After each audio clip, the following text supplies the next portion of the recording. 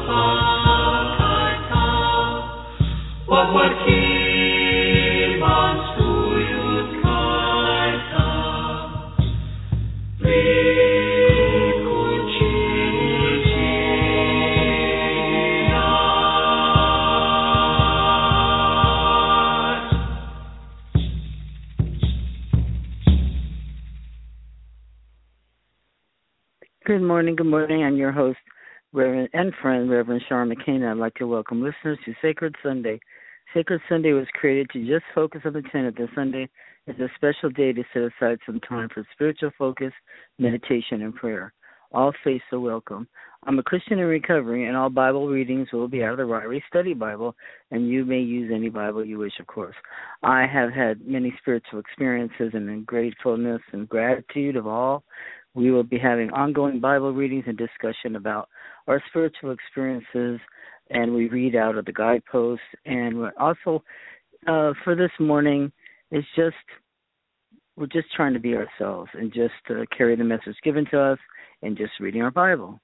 And for our opening prayer, let's just say together, Our Father who art in heaven, hallowed be thy name.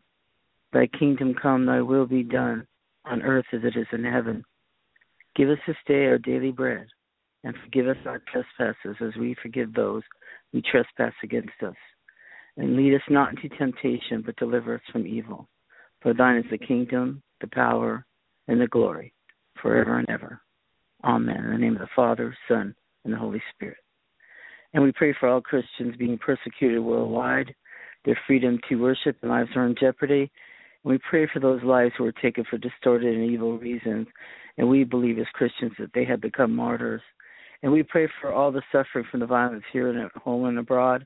Pray for those who are sick in mind and body, and those who are lonely and uncomforted.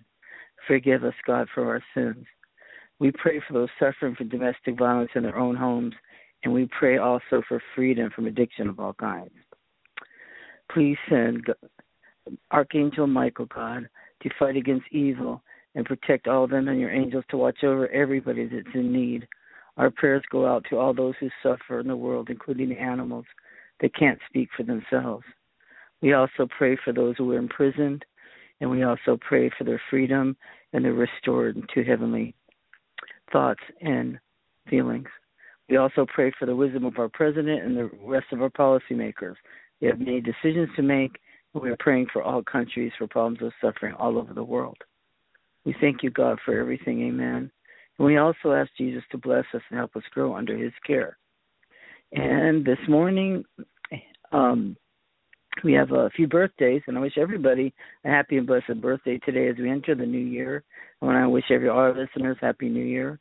And I'd like to start with Carly Sophia. Happy birthday to you. And then my friend Robin Fitzgerald, happy birthday.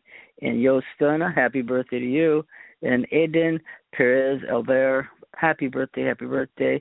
Kelly Luscious, happy birthday to you. And Nigel Yagdahijan, happy birthday. Bless you for a prosperous and happy year ahead. And I wish everybody, if you have any issues, come birthday time, sometimes you're alone. Remember, you're never really alone, and we just wish you a happy, blessed birthday. And if you have any birthdays or special announcements and anniversaries, just let me know, and I'll put them on the air. If you have a special prayer request or positive intention, you can call towards the end of the service this morning, and it's only a half-hour service, so it's 619-924-9744. And I read out of the Bible.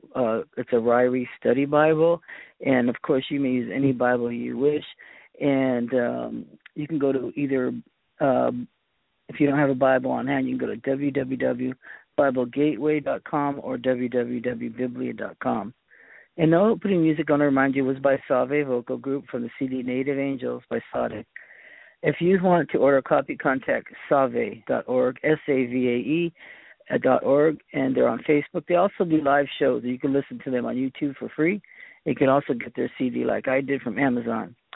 So last week we were reading in Ephesians, the first Ephesians, and this is one of my favorite chapters of the Bible. And this week we're going to chapter 2, and I'm going to start out by reading you the summary.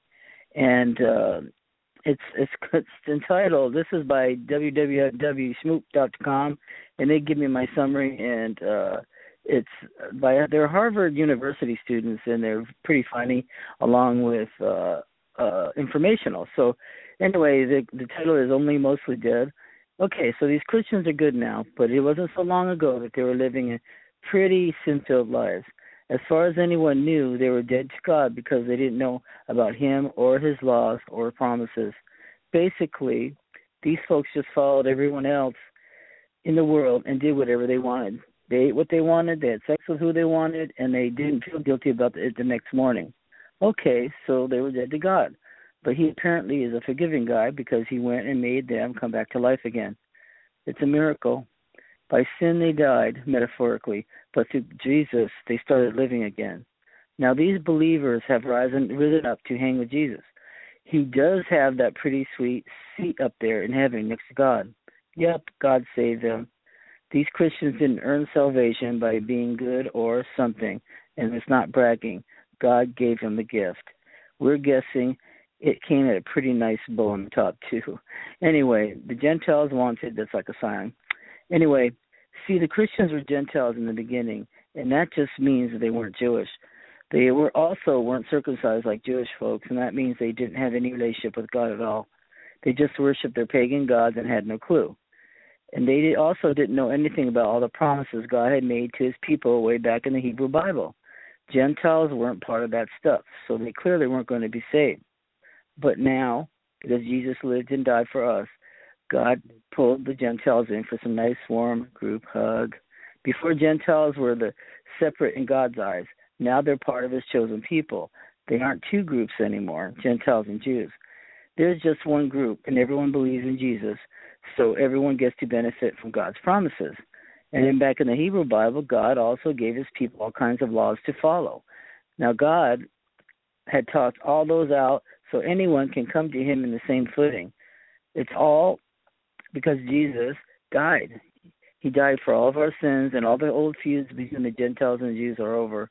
Now there's just peace, and it's a new humanity. Gentiles aren't on the outside looking in anymore. They're citizens of heaven, and they've got the keys to God's house. This is the house that Jesus built, along with some of the apostles and the prophets. Sure, Jesus is the most important brick in the wall, but all believers, whether they're Christians, Gentiles, or Jews, are there too. I think that's blessed. So let's go ahead and turn to our Bible, and we're reading Ephesians chapter 2. And it starts out, chapter 2, verse 1. And you were dead in your trespasses and sins, in which you formerly walked according to the course of this world, according to the prince of the power of the air, of the spirit that is now working the sons of disobedience. Let me read that again. We're on 2, verse 2. In which you formerly walked according to the course of this world, according to the prince of the power of the air, of the spirit that is now working in the sons of disobedience.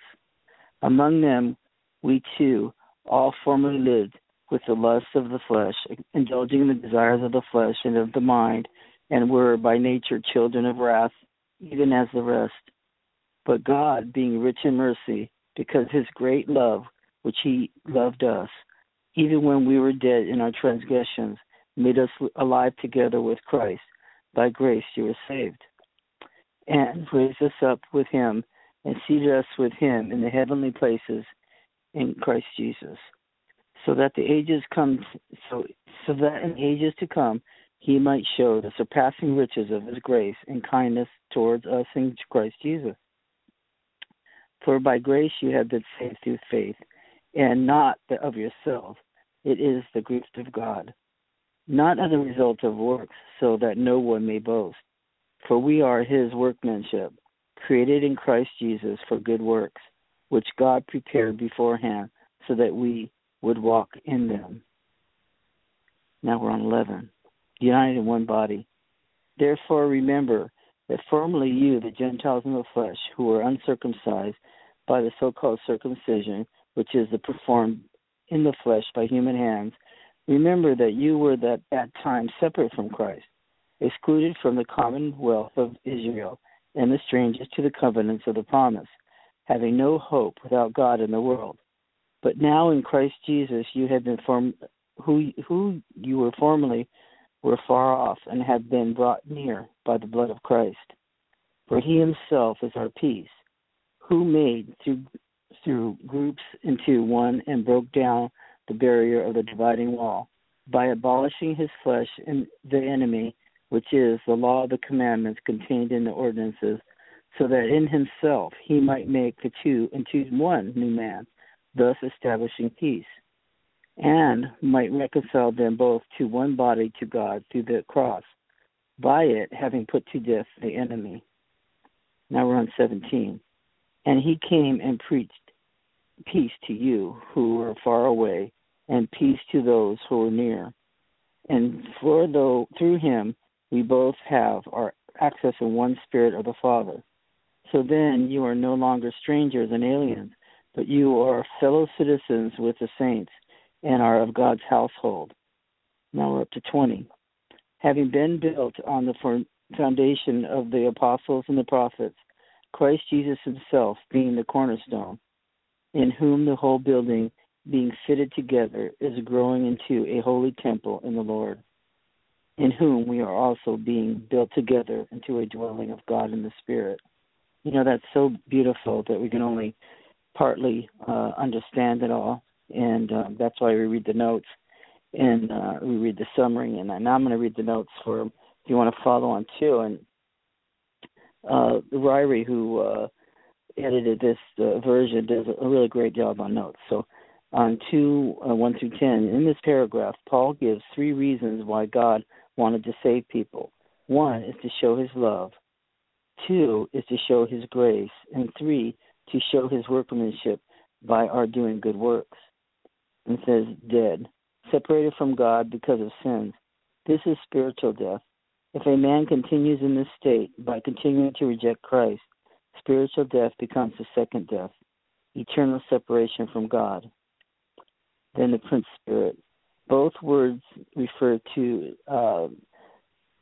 Satan, sons of disobedience, a Hebraism from disobedient people.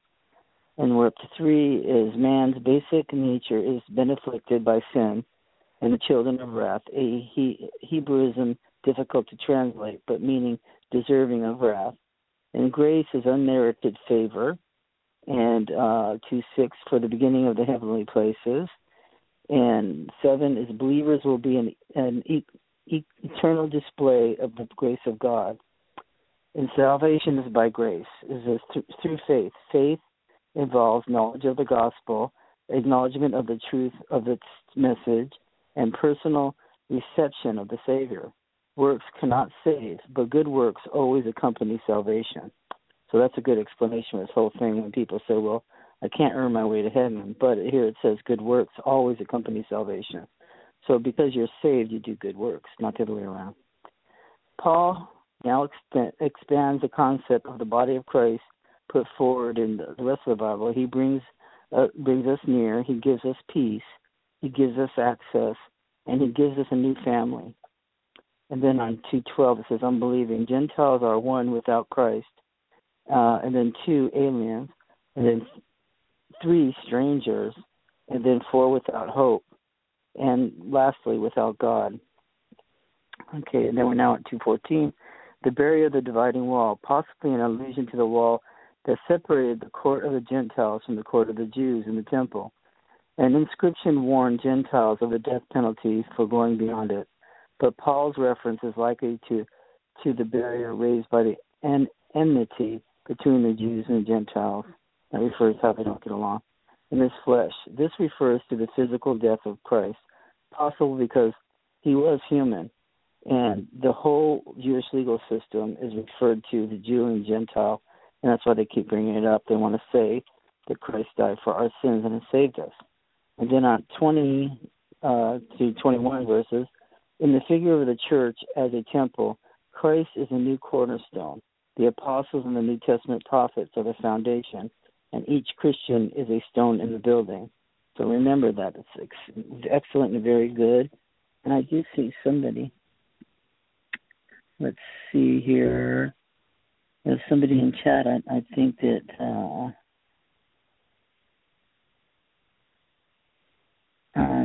there's quotes. There's a lion. I'm going to read his quotes. He's doing some quotes in chat, and he's saying, Hebrews 3:1, therefore, holy brothers and sisters, we share in the heavenly calling. Fix your thoughts on Jesus, whom we acknowledge as our apostle and high priest.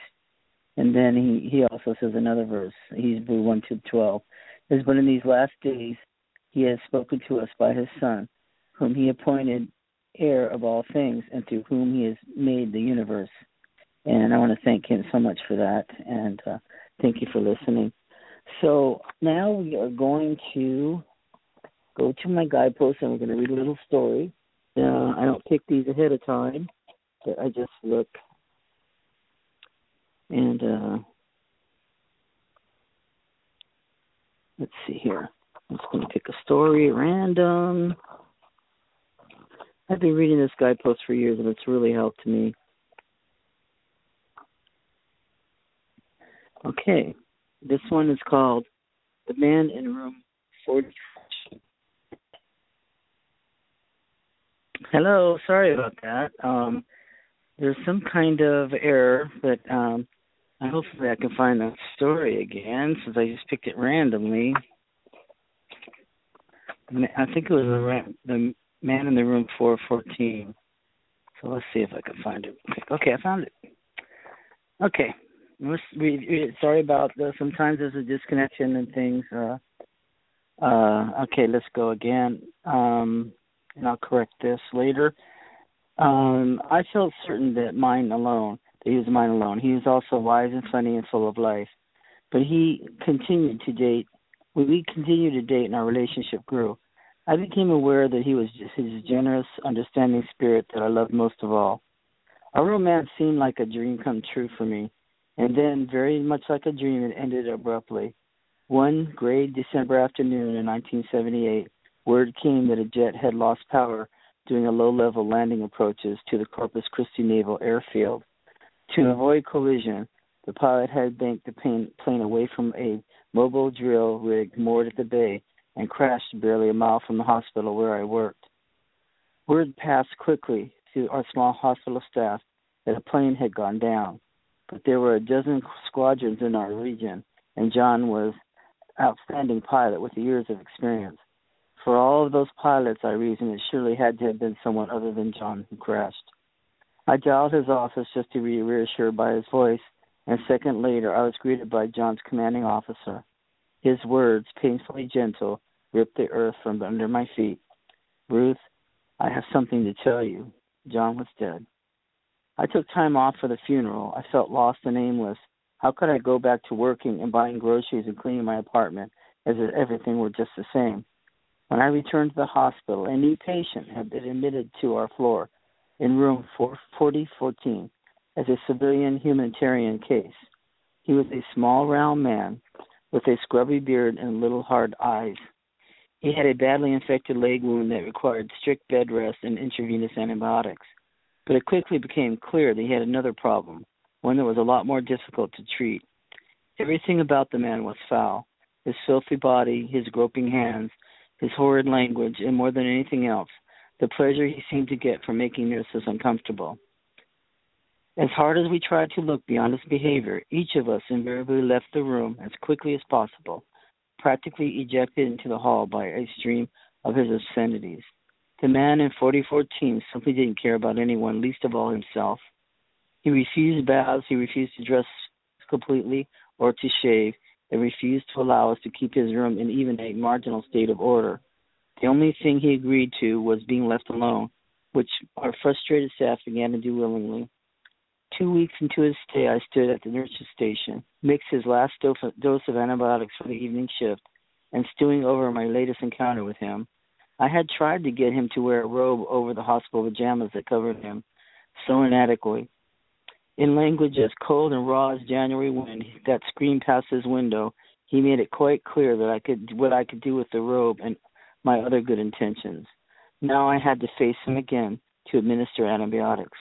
My agitation must have shown on my face because one of the other nurses shook her head and said, "The guy in room 414 again." "Huh?" She grimaced. "I can't stand to be in the same room with him. It must be even worse for you." Her emphasis puzzled me. "What do you mean?" I asked. She looked startled and then uncomfortable. I thought you knew." She had my whole attention now. "That guy," she explained, "was working on the mobile rig that your pilot swerved to avoid. If it hadn't been there, Johnny probably could have ejected safely." I wanted to scream. Tears blurred my eyes, and I fought to steady my trembling hands as they mechanically set the medication tray on the counter. How could I face the man in 4014? How could he be alive when John was dead? I took a deep breath, and I had promised myself and God I wouldn't ask why and such unfair things happened. I knew God was our Father, and that He loved me and John. The image of John's handsome, patient face flashed before me, and suddenly I realized I hadn't lost everything of John. I still have all the sense of meaning and the purpose which he so often shared with me. What would he have thought about in the man in the room 4014? God believed in God's hot guiding hand. John believed in God's hot guiding hand and that every human being had worth. He thought that things happen for a reason, and he believed in handing over to God what we can't manage ourselves. I made my way down to 4014. I just stood a moment outside the closed door and prayed silently to God. I don't know why you've put me with this patient and me together, but I guess I don't need to. I'll just help him reach and give to him what he needs. I opened the door and I went in. "Now what?" he growled. "Only your shot," I assured him, and he nodded curtly and then turned to stare out the window. The base sparkled silver in the distance where brisk winds tossed the waters into the moonlight. His image in the glass reflected a haunted aspect I hadn't noticed before. It looks cold out there tonight, I said. I'll never look at this. It'll never look the same to me again. He stared down at his crumpled bedclothes. How do you mean? I asked. He struggled awkwardly. Oh, it's just that crash, the jet that went down in the bay a while back. He pressed on without waiting for an answer, not noticing I had frozen in place. I was out there on that rig when the plane went down. He was almost talking to himself now, staring out the window. I've never seen anything like that before. 1 minute the plane was up there, and the next his words trailed off, and he looked back at me with another shrug, his expression pained. I met his eyes, willing myself not to cry. What kind of response would I give him? What kind of answer did I have myself? Before I could gain enough control to say anything, his face changed and shock sharpened his features. You're the one, aren't you? He asked. I waited for him to explain, though I knew what he was asking. You're the nurse who was dating a pilot, weren't you? I had heard of you here, that you were here, and I was, I'm sorry. His rough, sun-browned forehead wrinkled over his eyes that seemed to waver between his usual defensive glare and genuine concern. That's okay, I told him when I found my voice at last. It's hard getting past something like that, whether you actually knew the person or just saw it happen. Believe me, I understand. I can't stop thinking about the accident, gone just like that, and why? Why should that pilot's time be up and not mine? How are you supposed to live with that? I mean, am I supposed to owe somebody something now? They say that the good die young. He chuckled, a humorless bark with a nervous edge. I guess that doesn't say much for me, does it? I groped for a response. His questions were the ones I had asked myself, and I suppose I might have felt as defensive as he sounded if it hadn't been for one thing. Beyond all my doubts and questions, I believed in God, not just his existence, but in his active, caring part in our lives. Words came to me, strong ones. It was as if I had borrowed John's strength and faith. I don't have an explanation for why things happen, either good or bad, I said. What I do believe is God has his reasons, and that he didn't give us any life to waste. We just have to keep going and do our best to make something worthwhile of it. You never know what you might make the difference. He was still for a moment, then nodded slowly. I finished taking care of him in silence, only getting an absent nod when I said good night. The next day I made my way to room 414 without the old feeling of dread that haunted my patient. Wasn't so different than my own ghost, and I now saw him different light. When I pushed the door open, I had to suppress a gasp. The man in 4014 was smiling at me, hesitatingly and shyly. He was clean-shaven, his hair was neatly combed, and for once he was dressed in clean pajamas and a robe. For some people, this might not have been a remarkable change, but for this man, there were bold steps. I felt happier than I had in a long time. I couldn't help but wonder which of us learned more. Maybe 4014 had simply needed to know that it was all right to be survived when someone else hadn't. Maybe I needed a reminder to move on and to make a new life without John. But one thing is clear.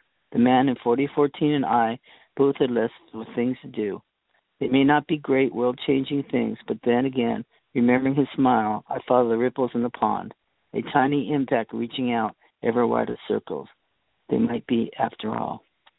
And I wish you everybody Happy New Year and God bless everybody. And we've come to the end of the service, and I'll see you next week. And I want to God bless you and thank you all for tuning in and listening. And the show will also be available in archives. And God bless you in every which way. Thank you, people, chatting, listening. And I want to thank the Lion. So he gave us some verses of the Bible that were special verses. And I want to say God bless you all. Happy New Year. Love you much. Bye-bye.